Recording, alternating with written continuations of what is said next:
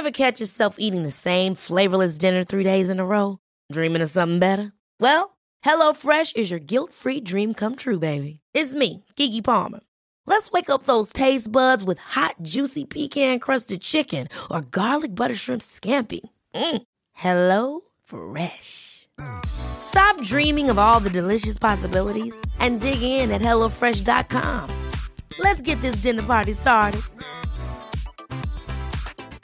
I'm Sandra, and I'm just the professional your small business was looking for. But you didn't hire me because you didn't use LinkedIn Jobs. LinkedIn has professionals you can't find anywhere else, including those who aren't actively looking for a new job, but might be open to the perfect role, like me. In a given month, over 70% of LinkedIn users don't visit other leading job sites. So if you're not looking on LinkedIn, you'll miss out on great candidates like Sandra. Start hiring professionals like a professional. Post your free job on linkedin.com/achieve today.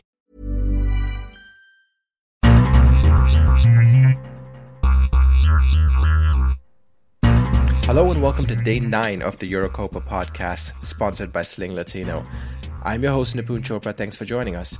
In order to review today's two games as well as preview Tuesday's games, I am joined by Kristen Henaj, Karthik Krishnaiyer, and Sam Kelly. Gentlemen, thank you for joining me. Let's start with the reviews, guys. Panama versus Bolivia. Karthik, I think we should start with a stat. I know we kind of get stat obsessed, but I think this gives us an idea of what was going on in this game. 35 fouls in the game at the 75th minute, and a lot more after that. So, pretty feisty game. Yeah, very feisty game. Really compelling game. Unfortunately, I didn't make it to the game. I was slated to cover this game. I got caught in the storm, which I think everybody saw who watched around the world on television. Was present in Orlando today during and in the state of Florida during the match. So I actually ended up having to cancel my ticket formally about 15 minutes before game time because I wasn't able to make it to the Citrus Bowl. But that weather led to a very kind of chippy affair. Mm-hmm. It was cooler than it normally would be in the summer, cooler than I think any Copa game in this tournament to this point maybe will be for the entire tournament. Temperatures were in the 70s Fahrenheit. It had rained all day, intense rain.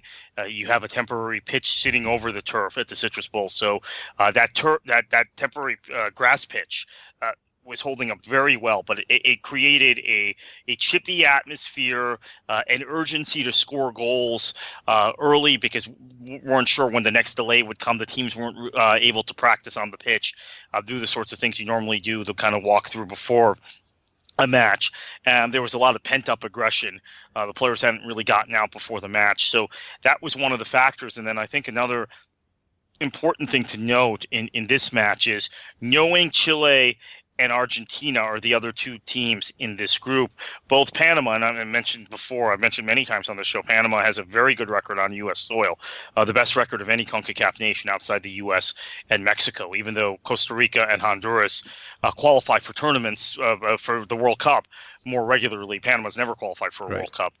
Panama actually has a better record in competitive matches on U.S. soil than than Costa Rica or Honduras. So they come into this with a little bit of confidence, and they have several players who have either played in Major League Soccer in the past or are playing in Major League Soccer now.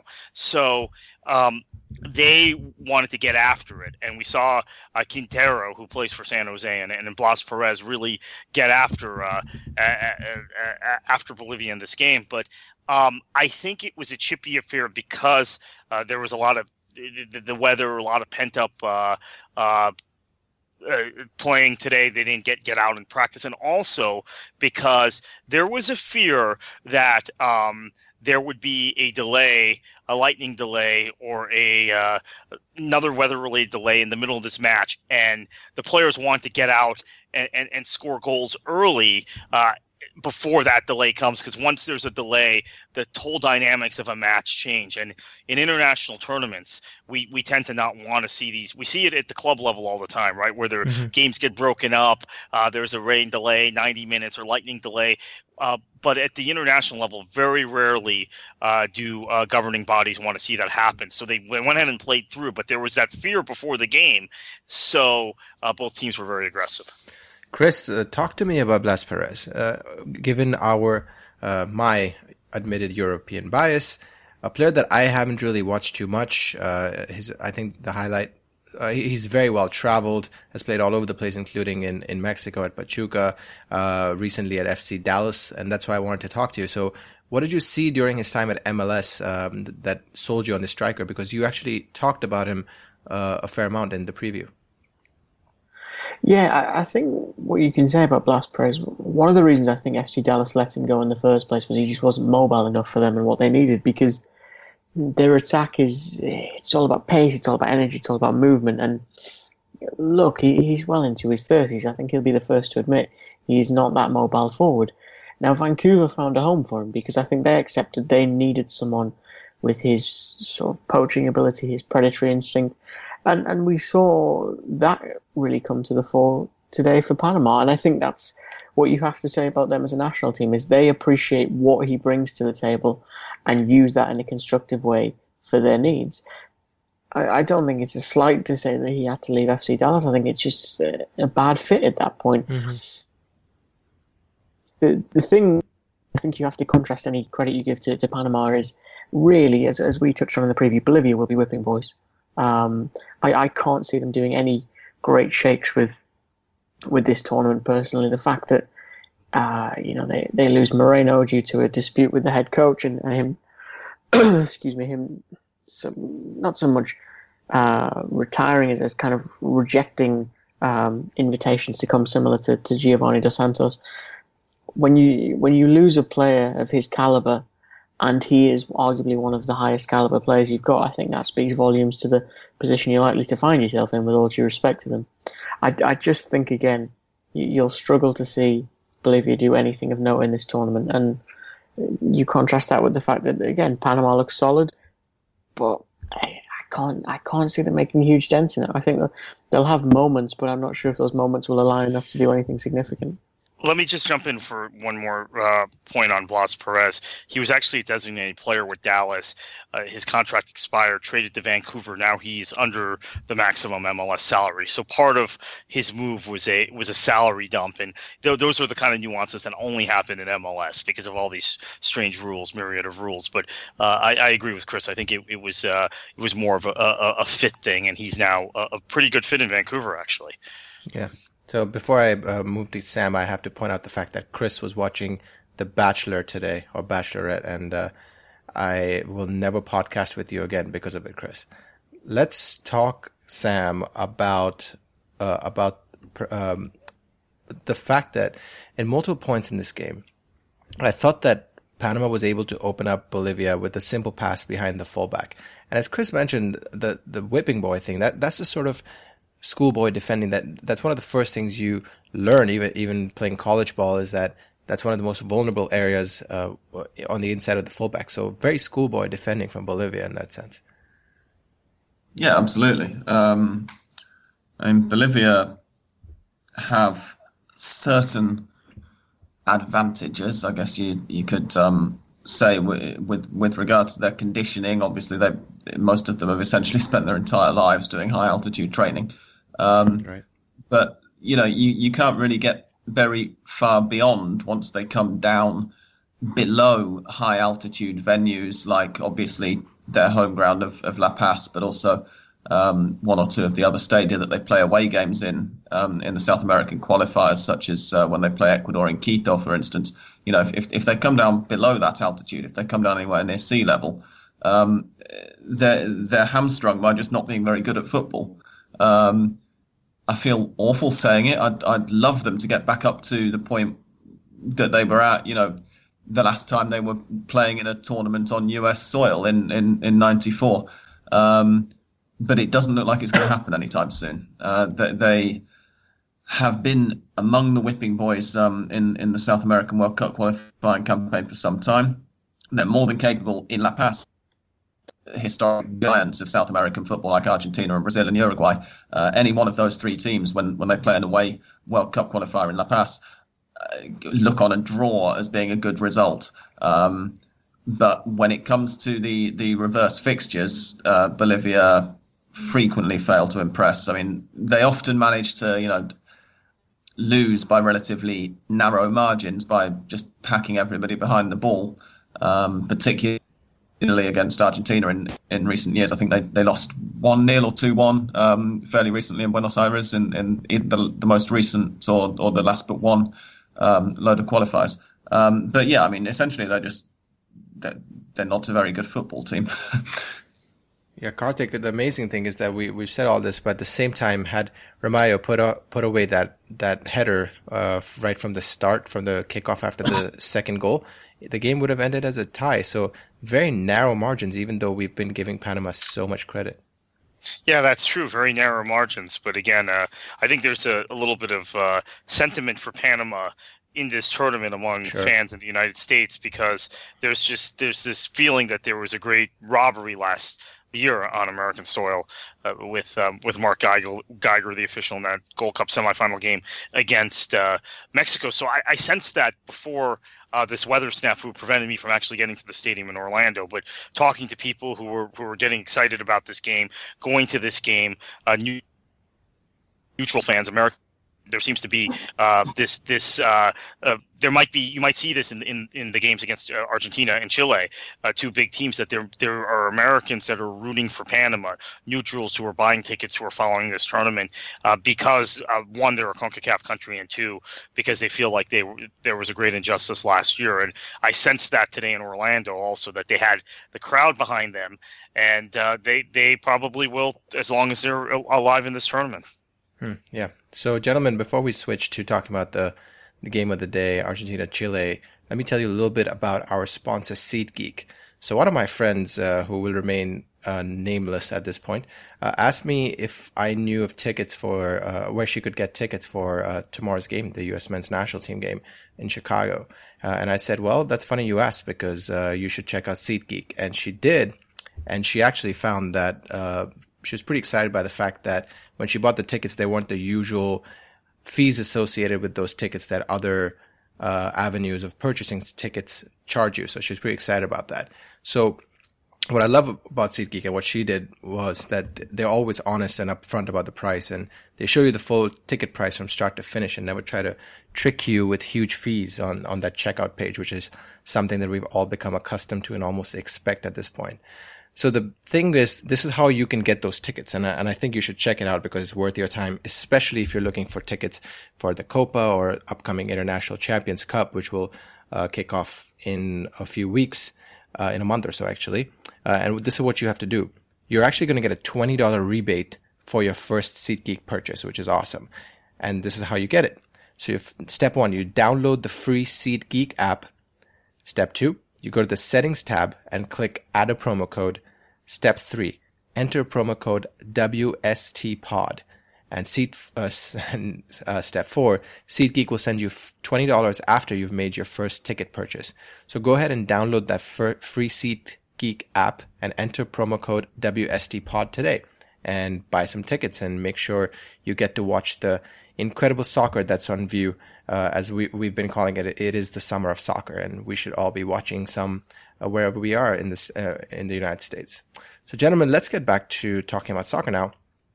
And the very exciting game between Argentina and Chile today. Chris, let me start with this. What I noticed I'm sure we're going to wax lyrical in some ways about Argentina, and Sam will help us do that. But what I noticed today a lot were a couple of things.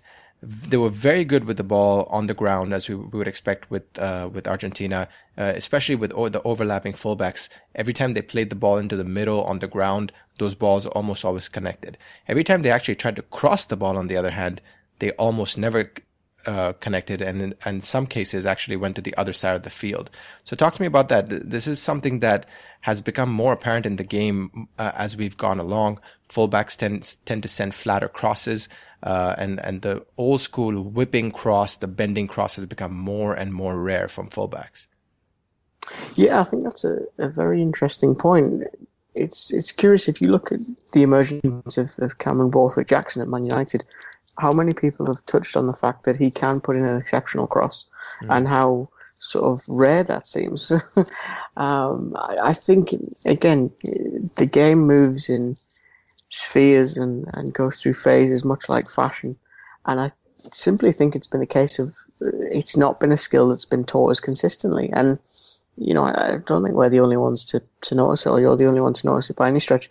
It's something that strikes me most weekends watching the Premier League and MLS, is that consistently, not even just fullbacks, wingers, players in general, they can't seem to put a cross in the same way they could 10, 15 years ago. Mm-hmm. And I think what you have to think or try and gauge from it is perhaps it's the emergence really of a much shorter game in terms of passing distance, but then also the way that the ball moves. It tends to move through central areas now. It doesn't go down the sides as much as it used to. And if you look at the most prevalent formation, for the most part, it's usually a front three.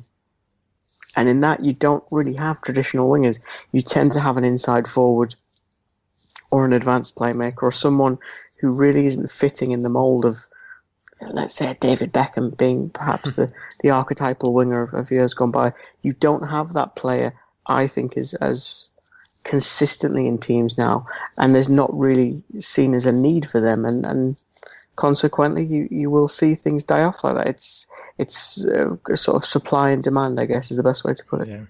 Sam, a player that can actually send those incredible whipped crosses is the player we'll talk about next. And he can pretty much do anything he wants on the pitch when he's on form, and that's Di Maria. Definitely the man of the match today, a goal and an assist, and involved in pretty much every attacking move that Argentina produced. But as Juan Arango pointed out yesterday, has kind of been missing a little bit for Argentina since the World Cup. So as someone who watches Argentina very closely, living in Argentina, talk to me about the perception of Di Maria and what you think he brought to the game today.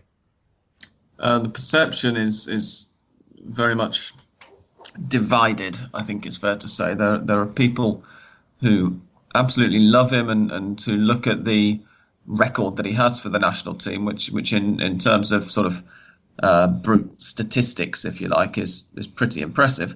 And there are people who are not such fans of the slightly, shall we say, headless chicken sort of manner in which he plays at times. And I'm kind of somewhere between the two schools of thought. I think that Di Maria is one of the best players in the world and has been for some time. When he's part of a system that is set up to counterattack, to run into space behind an opposing team who are leaving space in that final third, and to take advantage, and when teammates are able to give him the ball and point up the pitch and go, right, Angel, run that way really fast and then kick it to a teammate or kick it towards the goal. He's fantastic at doing that.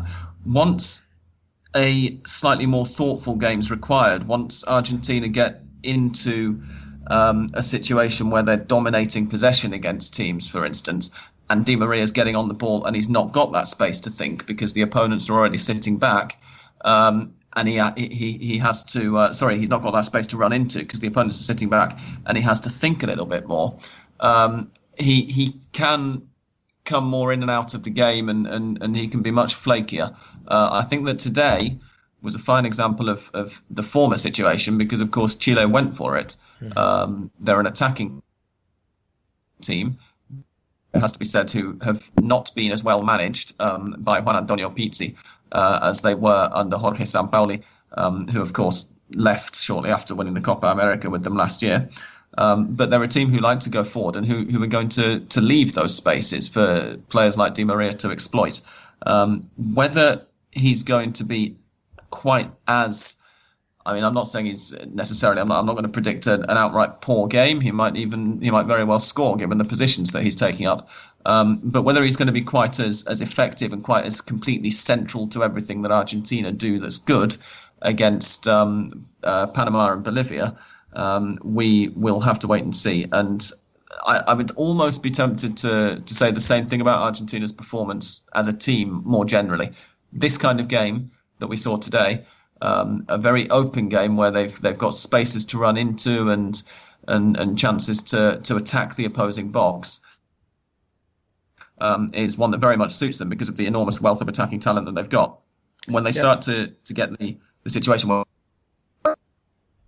wanted to force things a little bit more. That's where they sometimes find it a little bit harder.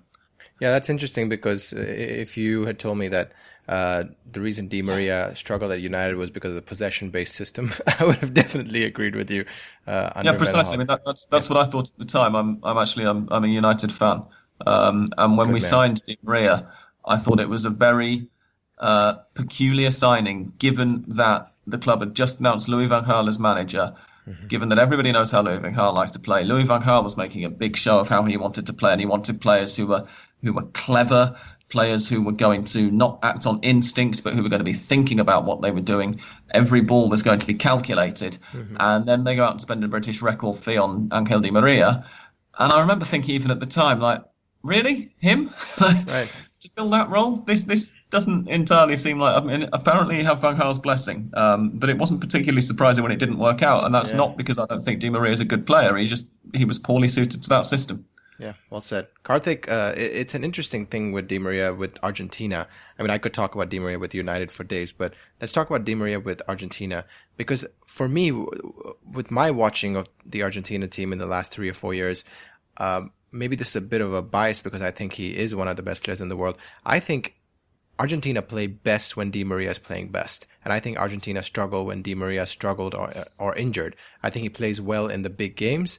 And I think when he goes missing, for example, the final against Germany when he was injured, I think Argentina struggle. And I think that was true today too. When Di Maria plays well, Argentina plays well. Is he that important, or am I over-exaggerating here? No, I think he's that important. In fact, I've made that case during CONMEBOL World Cup qualifying in 2013 and 2012 that I thought, and with our colleague Juan Arango, he and I are on a podcast somewhere, probably on the same stream, talking about that very issue and how important Di Maria, how critical he was to Argentina in qualifying, how he was, and he was a guy very few people were talking about. Sam may have a different perspective on this because maybe in Buenos Aires they were talking about him, but in Western Europe and here in the United States, it's all about Messi. It's all about Messi. Right? Yeah. Well, and it's Higuaín and Aguero and Javier Mascherano, Tevez still at the time, but although Tevez was actually kind of out of the national team already by that point, had fallen out with Messi at that point. Right.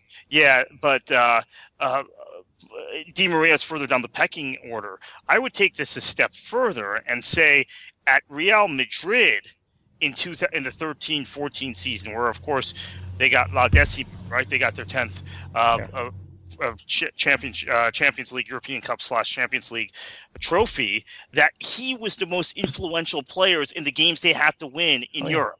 I mean, Ancelotti said that. Influential than Ronaldo was. Yeah, Ancelotti said that himself. He said that that Di Maria was a central part of that, switching him in that central left midfield position when he played that 4-3-3 was the defining factor in why they won the La Decima. So yeah, I completely agree with you there. And in the 2-leg tie against Bayern, where they just skinned them on the counter, right? Wasn't it against Bayern? Yeah, I think.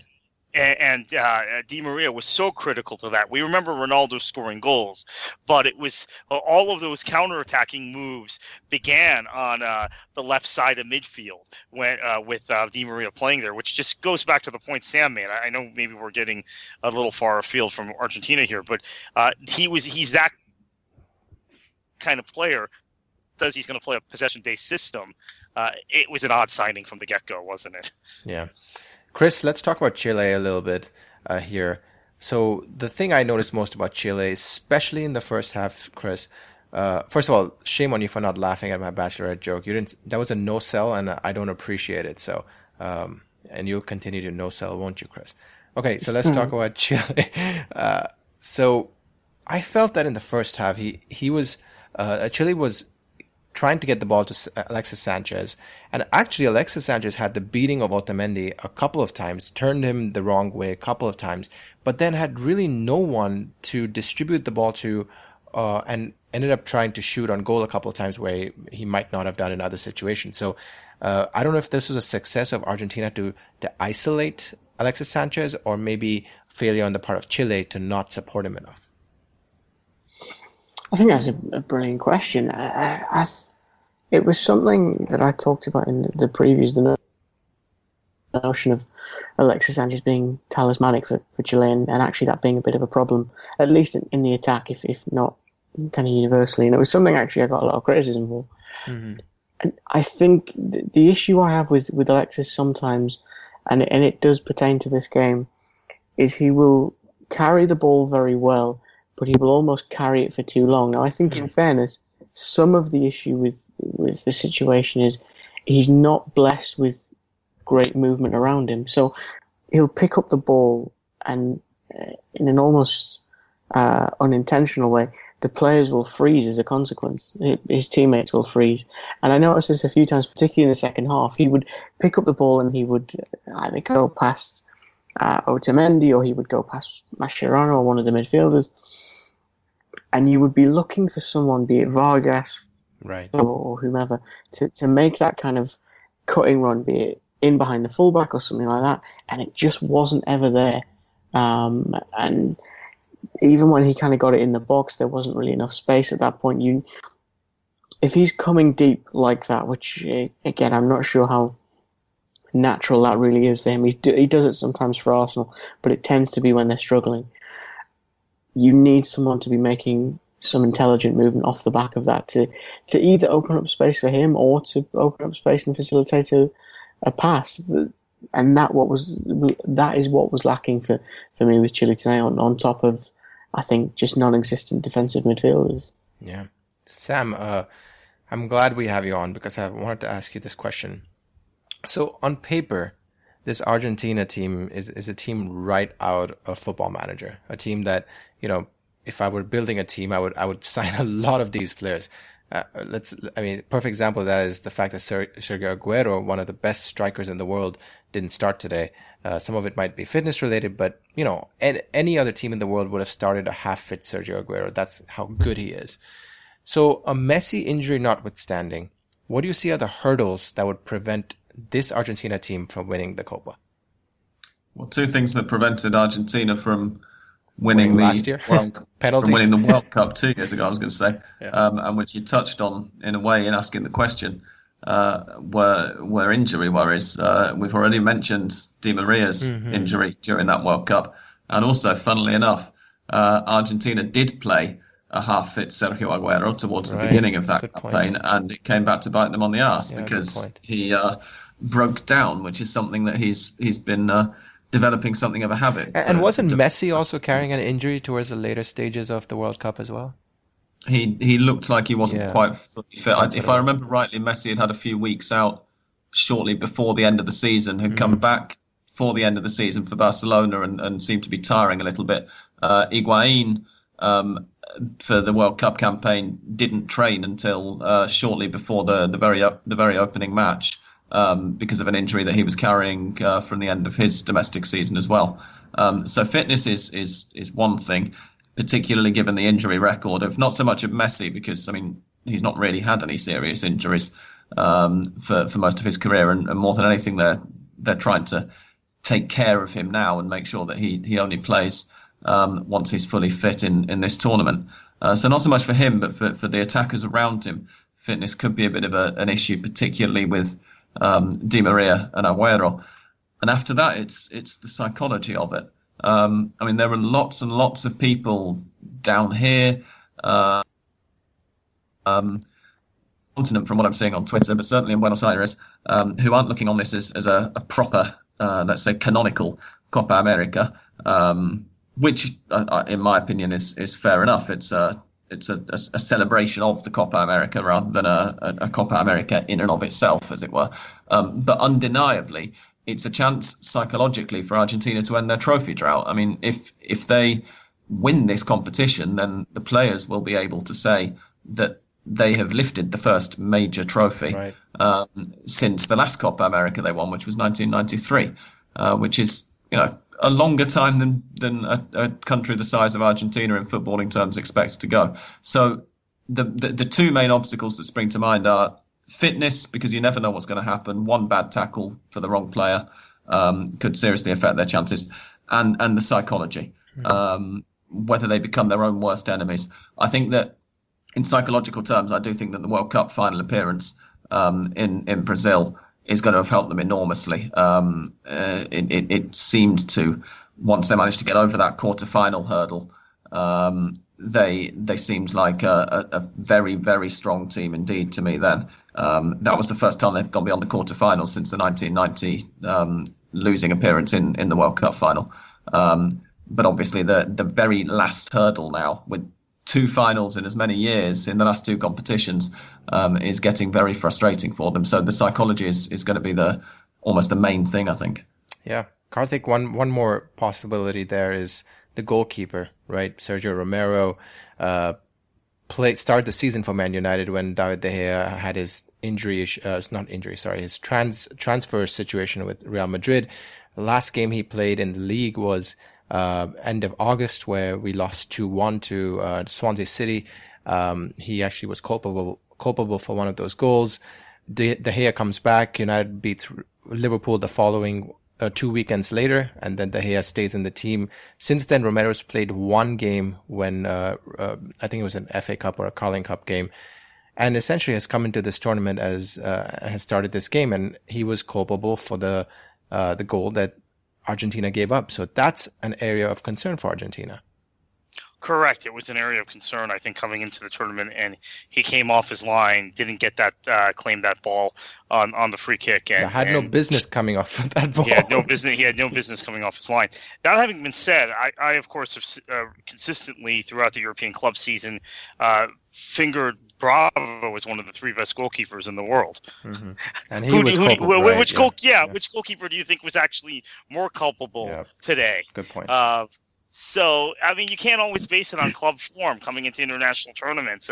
Higuain is the most lethal striker on the European continent, who's not playing for a team which scores a boatload of goals like Barcelona and Real Madrid do. That's why I almost put asterisks next to their guys and say I think Higuain had the strongest season of an out-and-out striker in Europe, because you qualifiers next to Ronaldo and Messi and Suarez and Lewandowski. And today he was missing that level of sharpness, it seemed. That kind of cutting edge when he was playing. So sometimes club form doesn't translate. And so I would be concerned that Romero has played so little.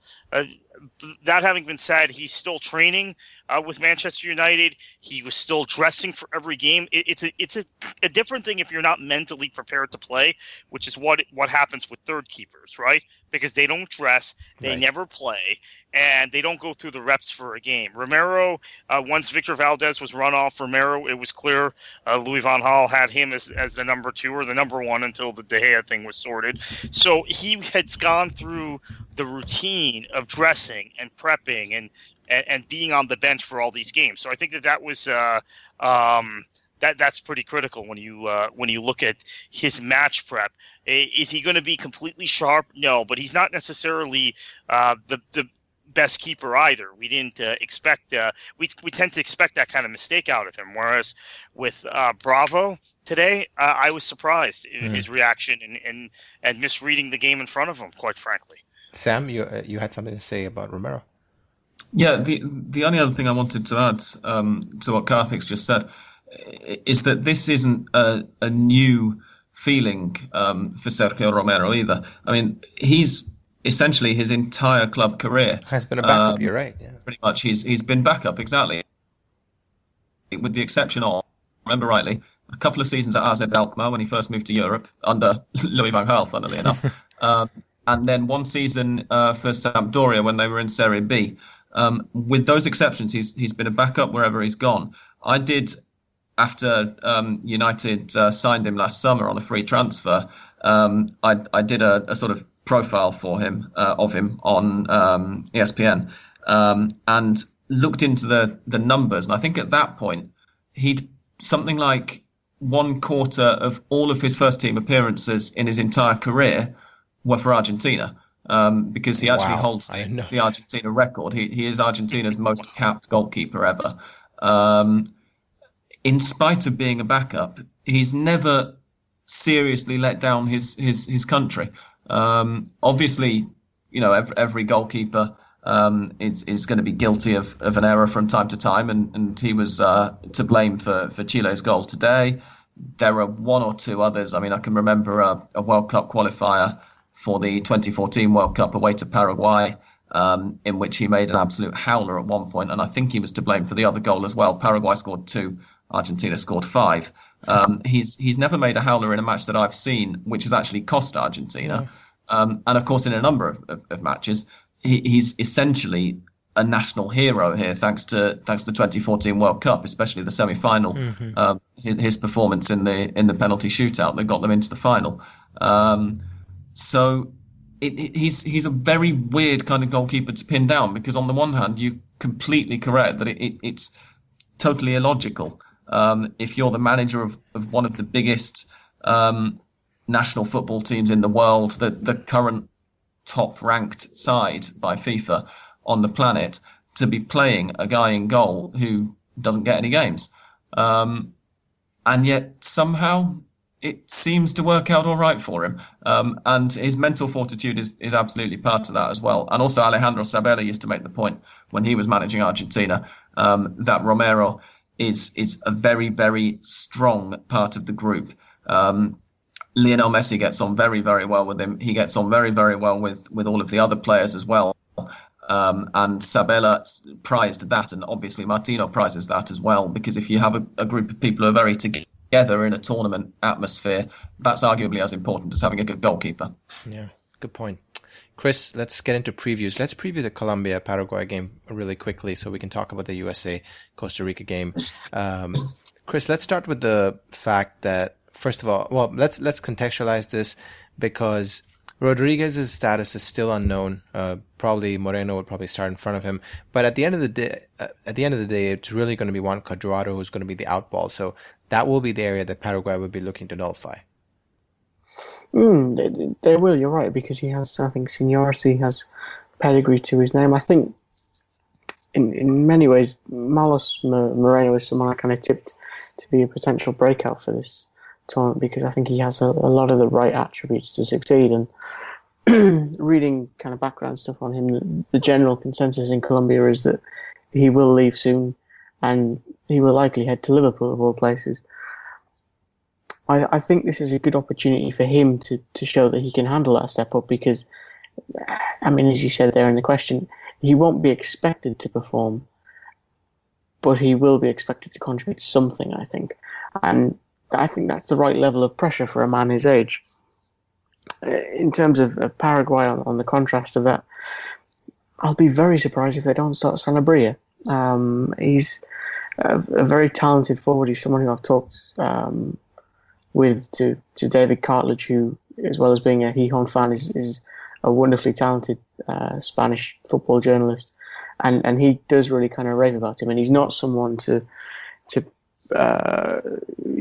blow wind up someone who's not worth it. So I'll be very surprised if they don't go for him. I mean, he took the place of Roque Santa Cruz in the squad, which is fitting when you consider he made his debut by replacing Santa Cruz in a friendly against Germany. I think the time is now to unleash him, so to speak, because watching the Costa Rica game, as wonderful as Costa Rica were in defence, I didn't really feel as if Paraguay were ever likely to score, personally. So hopefully we'll see some goals in that game at least, because I think a nice early one will set the tone and give us an entertaining game, if nothing else. Sam, for Paraguay, Jorge Benitez will have to be more clinical than he was in that draw against Costa Rica in order for them to get anything out of this game. Yeah, he will.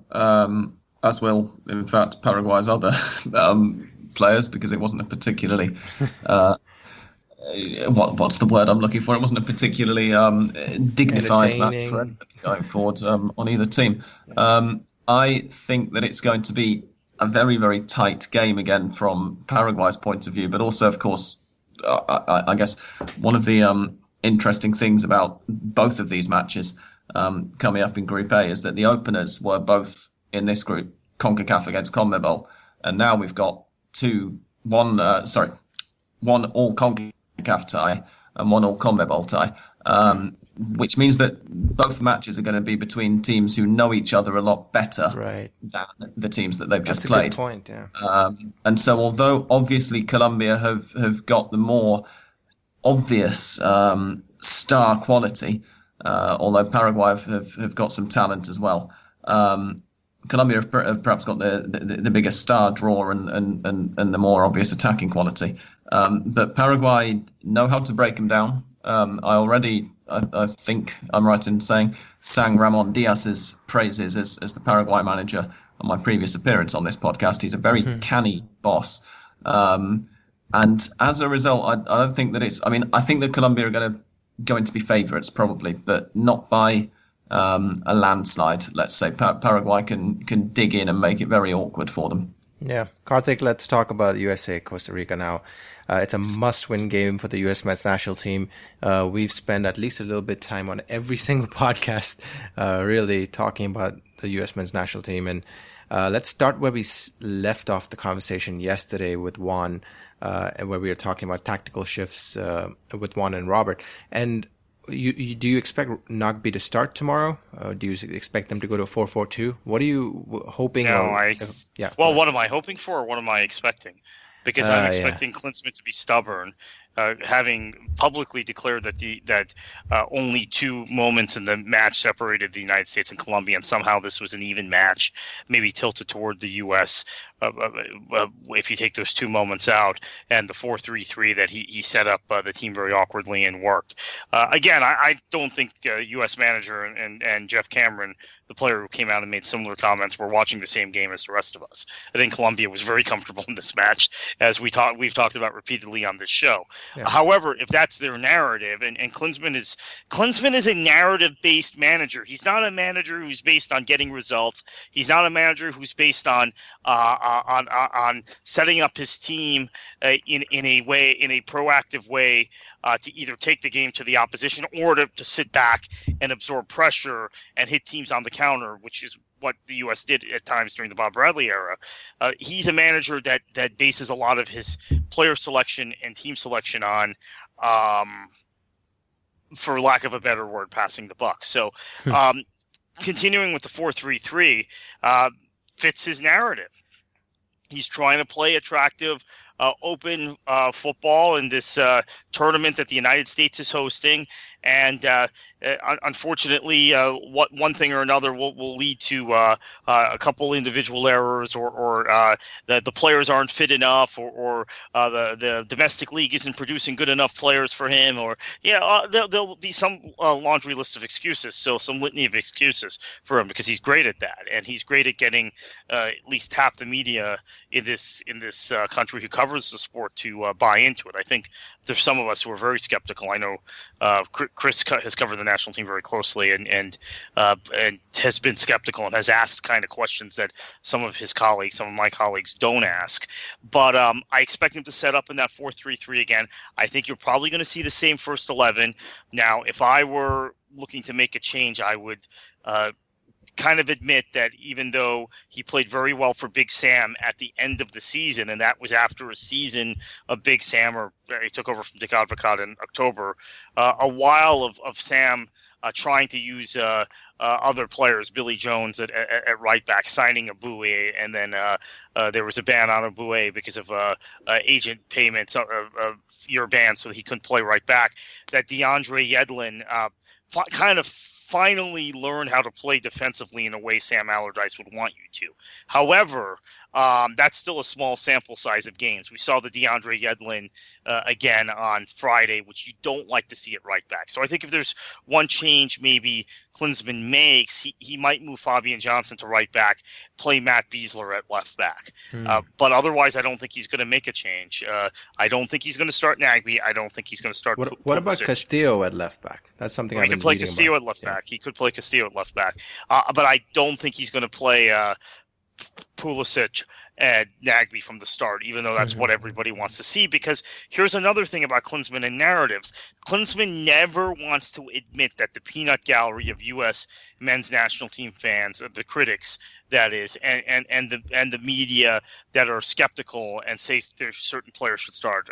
Guys like Leander Sherlackens, who's been a very strong critic of Klinsmann. He never wants to give in to those journalists or those high-profile fans demands. So he might hold this against Nagbe and Pulisic. And there are very few managers in international football at major football playing nations that are this stubborn about things like that. So I wouldn't expect to see those guys start. Chris, talk to me about that 4-3-3.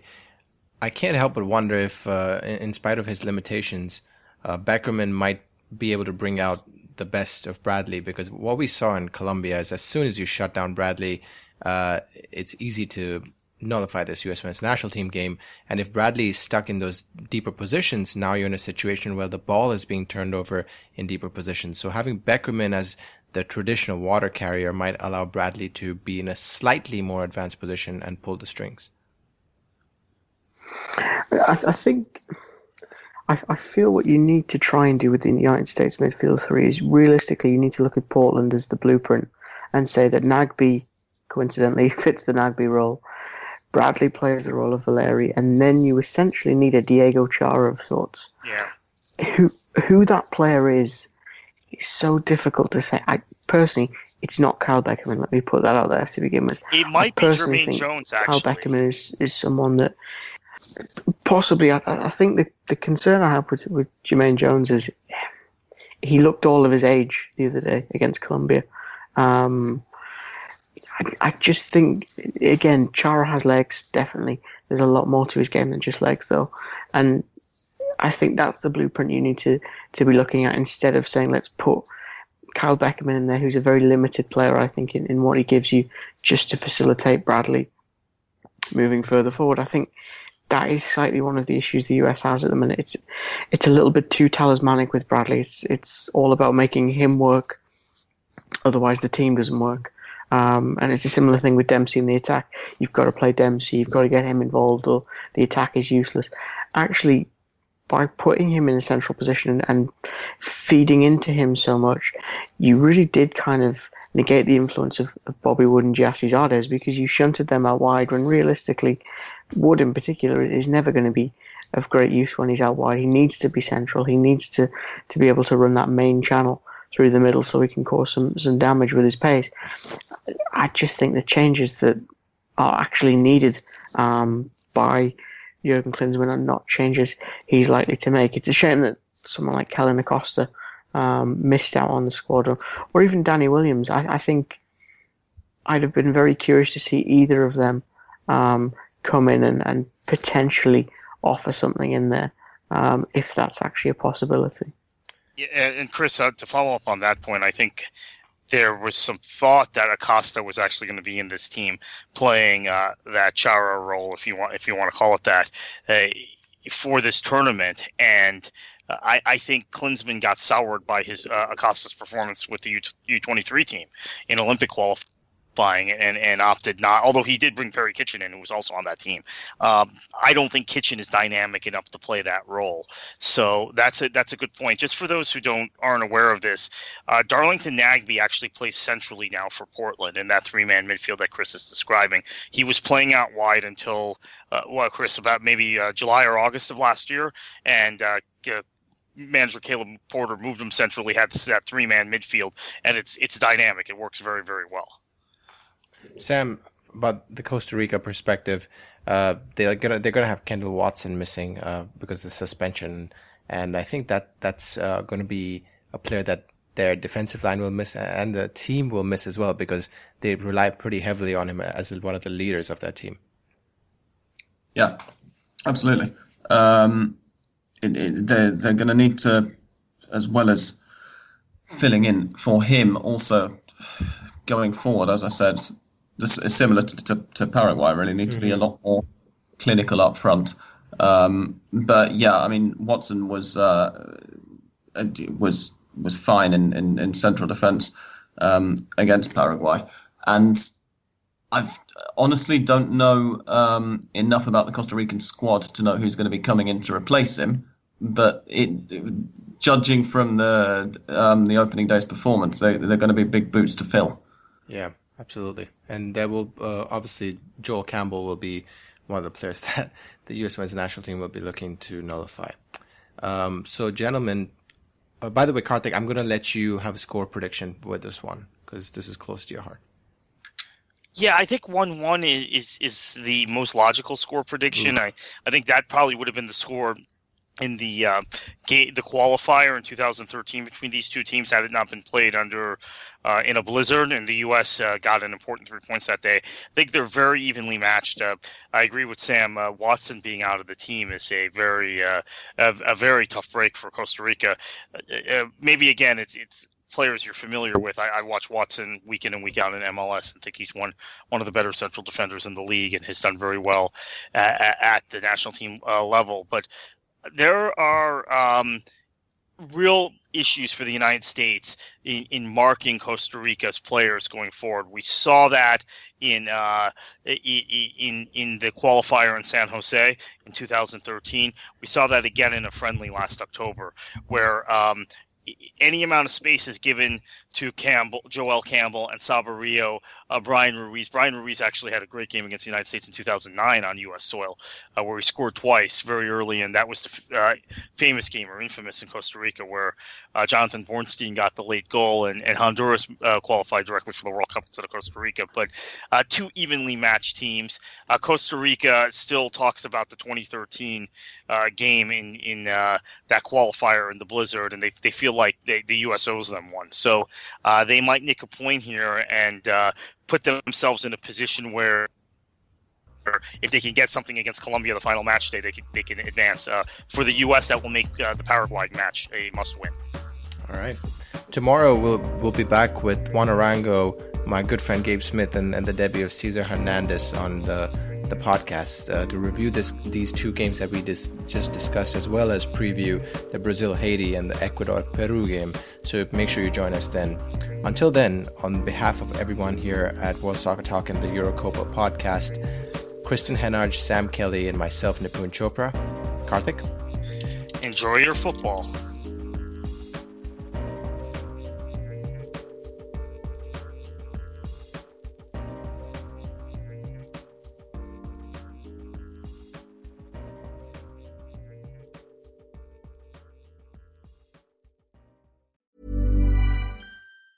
Planning for your next trip?